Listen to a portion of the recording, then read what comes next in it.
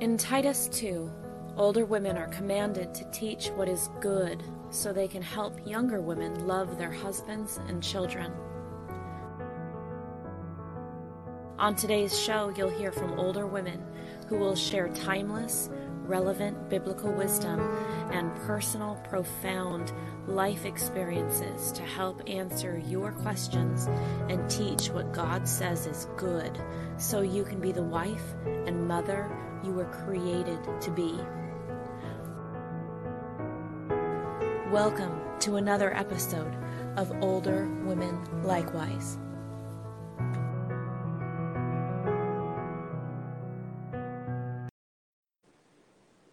Good evening and welcome to Older Women Likewise. Hello, Cindy. How are you doing?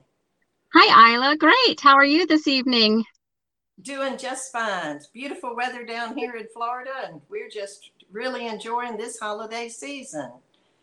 I love Florida in the winter. Yep, Florida in the winter is the best. It is, absolutely. A lot of cold mornings and nights, but still nice and pleasant in the daytime. So it's really a joy. But we want to welcome all of our viewers to this second installment, if you will, of Cindy's series on finding joy. She's going to give us another handful, 5 more things that we can do to help us to find joy in our lives.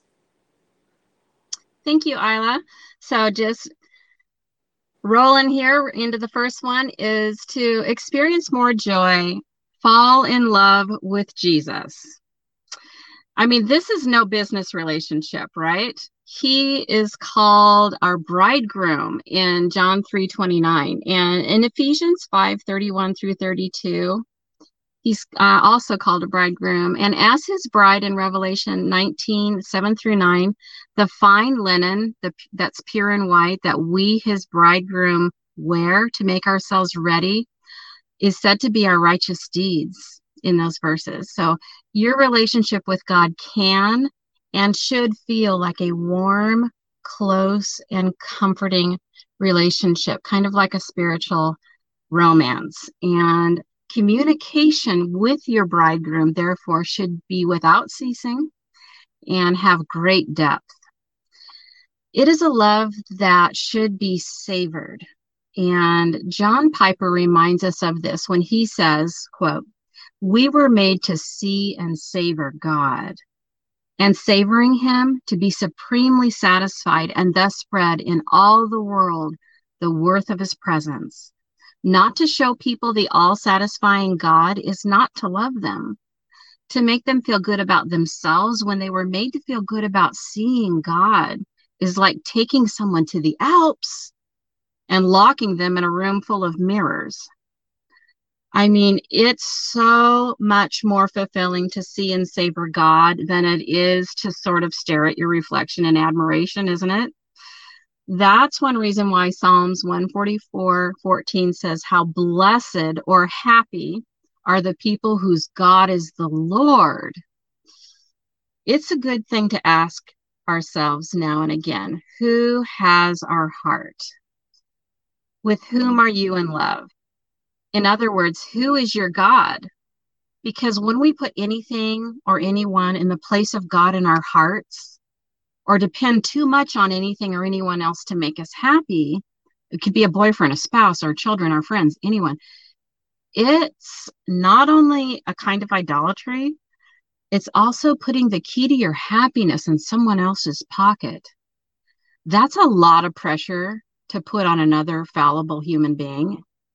And if you want to be more joyful, have no other God, not even your own wants and pleasures. Again, how blessed or happy are the people whose God is the Lord.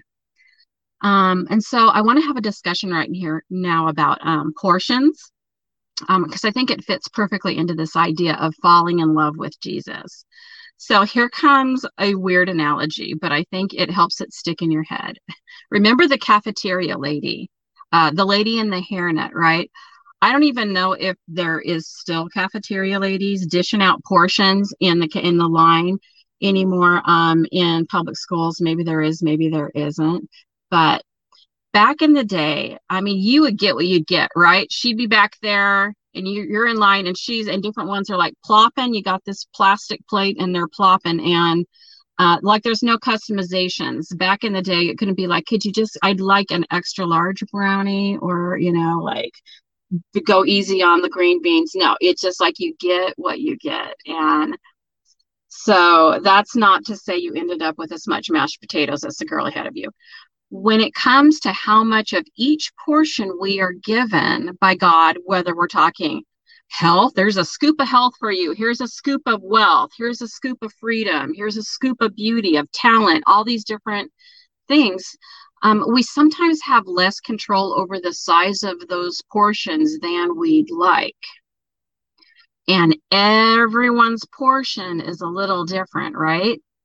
But you do get to choose how much of God will be your portion by how much of your heart you give to him.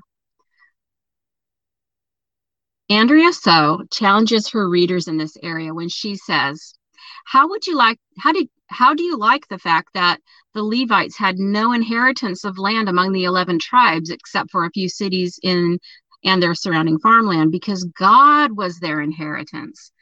The scriptures say, but to the tribe of Levi alone, Moses gave no inheritance. The Lord God of Israel is their inheritance, Joshua 13:33. Andrea goes on to say, would that sit well with you if you were a Levite, or would you feel cheated? King David did not feel cheated about God being his portion. King David said, the Lord is my chosen portion and my cup. You hold my lot. The lines have fallen for me in pleasant places. Indeed, I have a bountiful inheritance. Psalm 16:5-6. If you want to fall more deeply in love with Christ, think about perhaps starting your day this way. When your mind wakes up from sleep, even before your eyes have opened, train your mind to begin each day with a prayer. Perhaps it'll sound something like, good morning, Father. Good morning, bridegroom. Good morning, Holy Spirit. I open my heart, soul, and mind to you. Grow in my heart today every fruit of the Spirit and use me to accomplish your glory. Then go on and have that precious hour every day focused on reading, praying, and pondering the wisdom of God and introspective journaling. And by the way, I have a podcast on the topic of introspective journaling and unique approaches to Bible study at nomadsyouandI.com under the title How to Listen and Talk to God, if you want to check that out. I mean, that's a resource for you. And as you listen to your spiritual bridegroom, believe what Jesus says, even when it contradicts what everyone else is saying in the culture right now. And do what Jesus says, even when it feels hard. You'll be glad you did. And you will fall more in love with your bridegroom. And that is my first idea for you of how to experience more joy. The second idea to experience more joy is to weed your garden. Ask yourself this. If the enemy of your soul won the battle, which of the following weeds would most likely be the weed that choked out the fruit of the Spirit in your spiritual garden, that is your heart? Would it be selfishness? Would it be fear, pride, grief, laziness, anger, envy, gluttony, lust, deceit? Let's pull these weeds and instead create for ourselves an environment that is only conducive to our spiritual success. And let's ask ourselves this. Do we surround ourselves with people and media that draw us nearer and nearer to holy living? Evil companionships can be really fun, whether they're virtual friends or an in-person friend. But do we really believe what God says about evil companions or not? That commandment that was spoken to Christians, that do not have evil companions, they corrupt good morals, that was spoken to Christians, not just children, right? So evil companions are not to be our source of joy. Weed the garden of evil companions. You know what else needs to be weeded? Time wasters. C.S. Lewis's fictional book, The Screwtape Letters, in that book, we get to look into the tricks that Satan often uses to damn our souls. Here's one trick. He says, the trick, the tempter says this: it does not matter how small the sins are, provided their cumulative effect to edge the man away from the light and out into nothing. Murder's no better than cards, if cards can do the trick. Indeed, the safest road to hell is the gradual one, the gentle slope, the soft underfoot, without sudden turnings, without milestones, without signposts, unquote. So the point is obvious, isn't it? Innocent distractions accumulated can also cause us to be unfruitful and thus in the end unsaved. Weed that life garden of all those time wasters that you possibly can, and then find refreshment and stimulation only in activities or media that leave you in some way, really in any way, improved spiritually, physically, relationally, intellectually, emotionally. I mean, we have no time to spare, to be honest.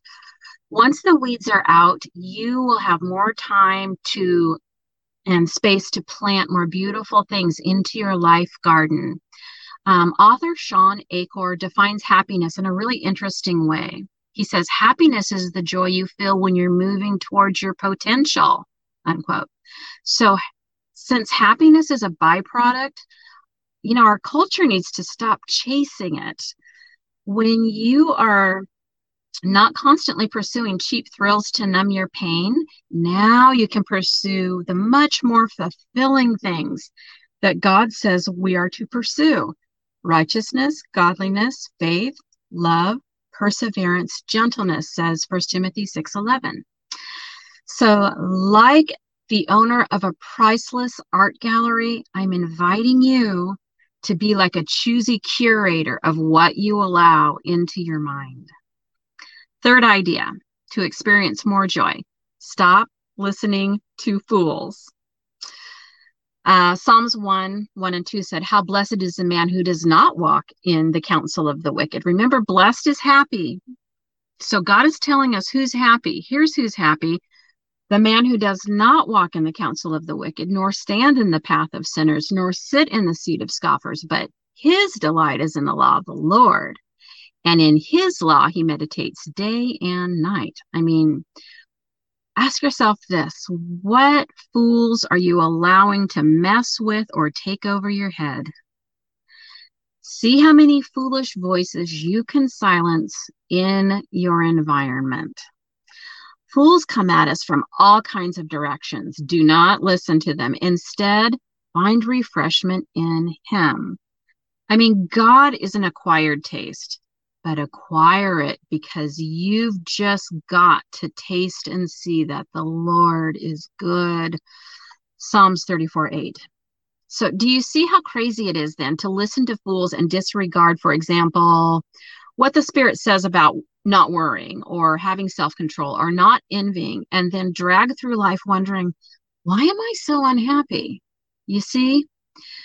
If our Creator says, seek first the kingdom, and then we go and spend way too much time distracted by a lot of empty things, like foolish fiction or foolish shows or foolish games, or even the negative news that's constantly droning in the background of your life, instead of daily being in communion with God, feasting on truth as our spiritual manna from heaven, how can we expect anything else but to be unfulfilled?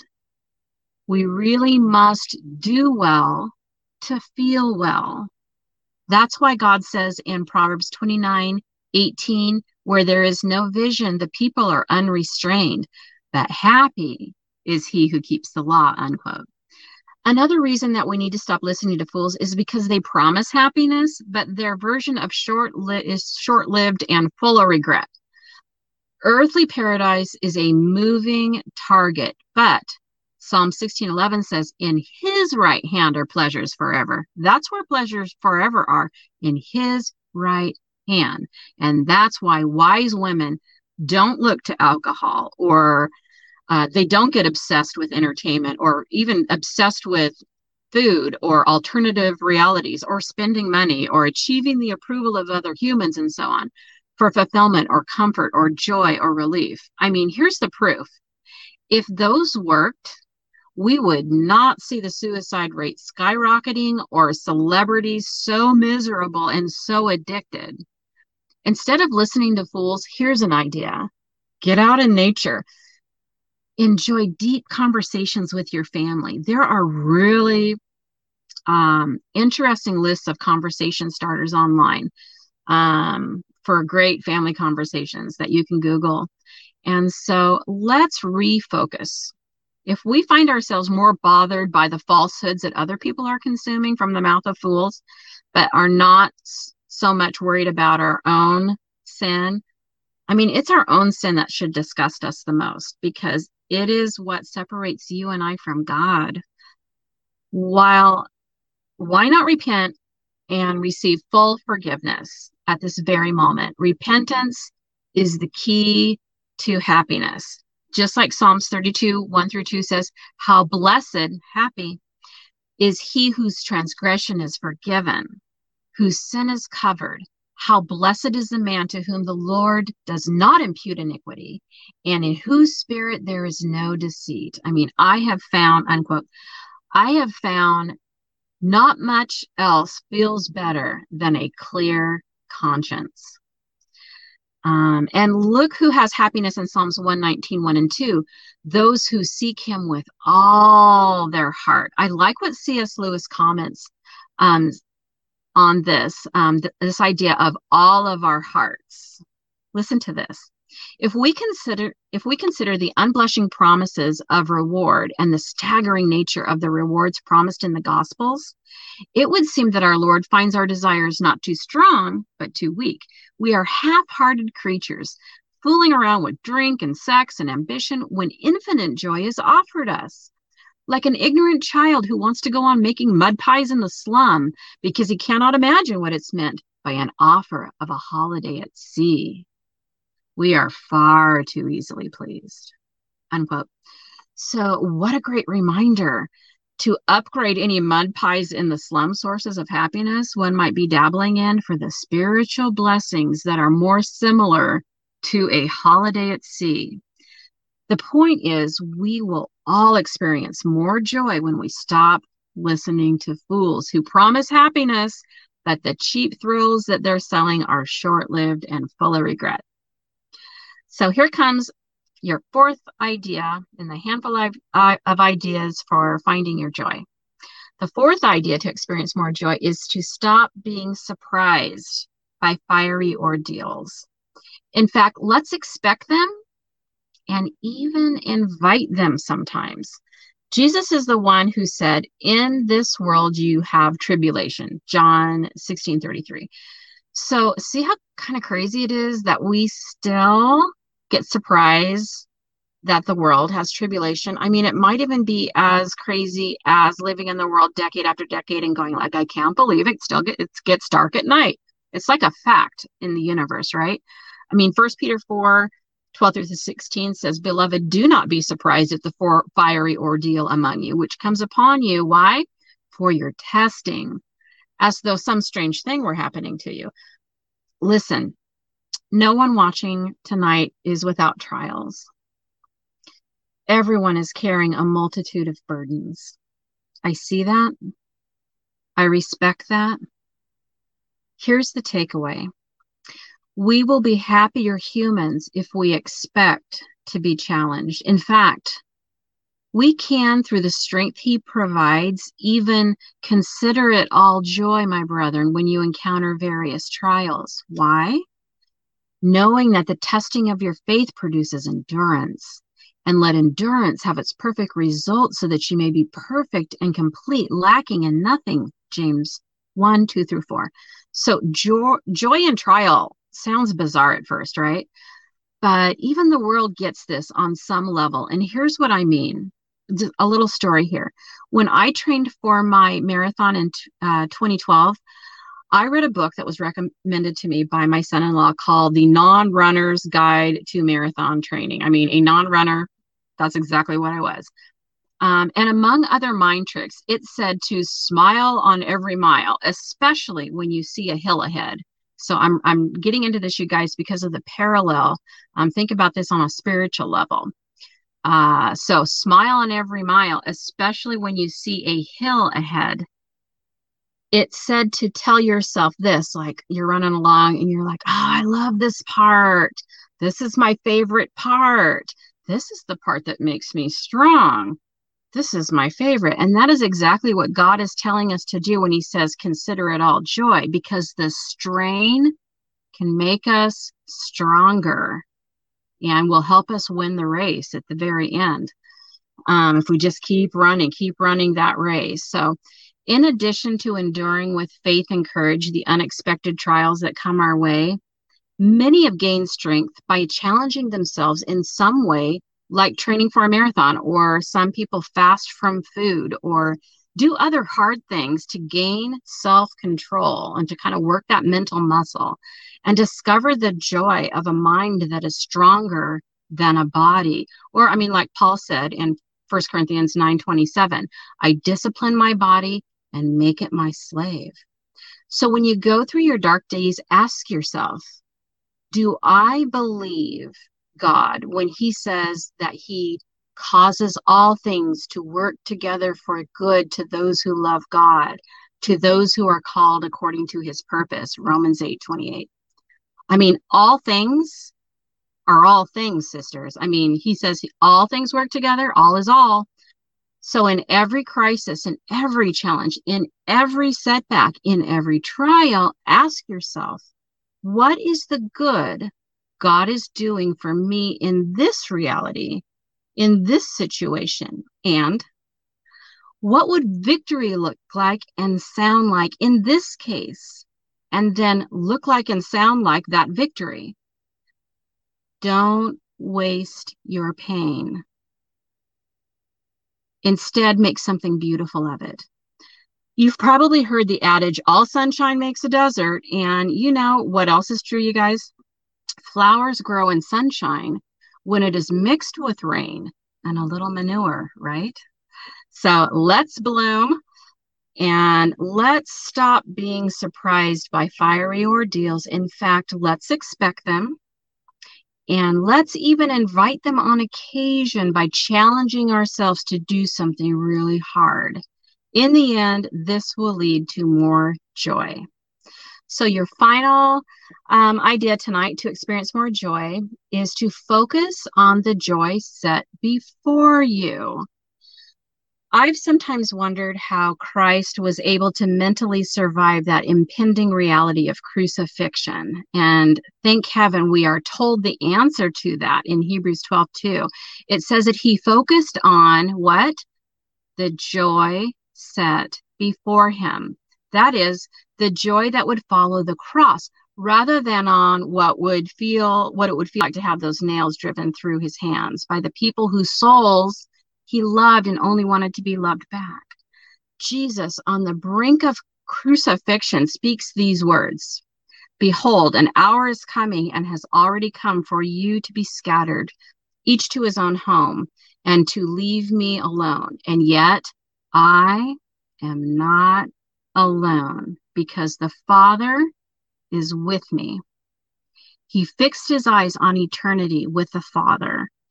And the reason I'm including this in ways to find joy is that we get over our darkest experience by the same technique, fixing our eyes on Jesus, the author and perfecter of faith, and fixing our eyes on our eternity together with him. So during this pandemic and all the ripple effects that it's causing, and now living under a government where it is more apparent than ever that anything can happen, here's some empowering truth for you. When you look at life from an eternal perspective, you realize that your long-term joy is determined by how fixated you are on eternity. Decide today to focus the eyes of your heart on one place alone. Some of you know this already because you have been through the valley of the shadow of death. You, like me, already know this fixation can give you what could be called level 10 peace. I just met somebody last week that has test driven how deep the peace of God can go sometimes. And I saw the picture of the car accident she was in. It looked like somebody took her entire car and wadded it up into a ball of aluminum foil. I mean, and she survived this. She said right when all the impact was happening, she relaxed her entire body. And to me, there's like a kind of like a parable in that. And so I can really relate to that. I'm thinking a lot of you have been through things that just really, really test driven how deep the peace of God can go at times. I mean, in my own experience, one time when I was under the Deschutes River from an extended amount of time during a whitewater rafting trip. And I have a podcast about that. And also the motorcycle crash that we had in June of 2019. And I slid across the pavement of Murray Boulevard in Beaverton, Oregon, breaking my femur, shattering my wrist, knocking out this tooth, and incidentally picked up this tooth off the road and put it into my pocket so my dentist could glue it back in. It worked. And so one point is fixing your eyes on Jesus. You can walk fearlessly through that kind of valley of the shadow of death. And it can take you through anything. And I think you guys have been through scarier and harder stuff than I have, a lot of you. And so you have test driven just how deep that peace can go. I mean, it is called the peace that passes understanding for a reason. You are courageous, sisters. You are focused not on the present distress, but when you're focused on the joy set before you, that makes even the present moment more joyful, doesn't it? Girls, now go have yourself a merry little Christmas. And if it's your thing, have that merry little Christmas, I should say. Not all of you are into that. And so you girls are the Christmas gift to me and Isla. We love you guys. We appreciate you taking the time to listen to this podcast, and we wish you all a very good night. I tell you, I'm going to have to go back and listen again to get all the different ways for bringing us joy, because it is such a rich and full lesson that you've brought. Thank you so much. I know some of us are thinking those are things we do, and others are thinking, well, those are things I need to do. So that is just great. It's wonderful, wonderful lesson. Okay. Next week on Older Women Likewise at 8:00 on Thursday evening, Cindy will conclude her series with 5 more things. Another handful, right, Cindy? That's right. 5 more things. 5 more things that'll help us to find joy. And we appreciate you joining us next week as well for that lesson. Don't forget about Answering Religious Error, Tuesday evenings at 8:00 Eastern, and by Answering Bible Questions at noon on Wednesday. The men do a wonderful job of putting out the questions, the comments, the concerns, and really answering those for the audience. And ladies, like us, share us, follow us, subscribe to us. Do everything that you can to help your friends hear these wonderful lessons from God's Word. And let's get God's message out into the world. Thank you.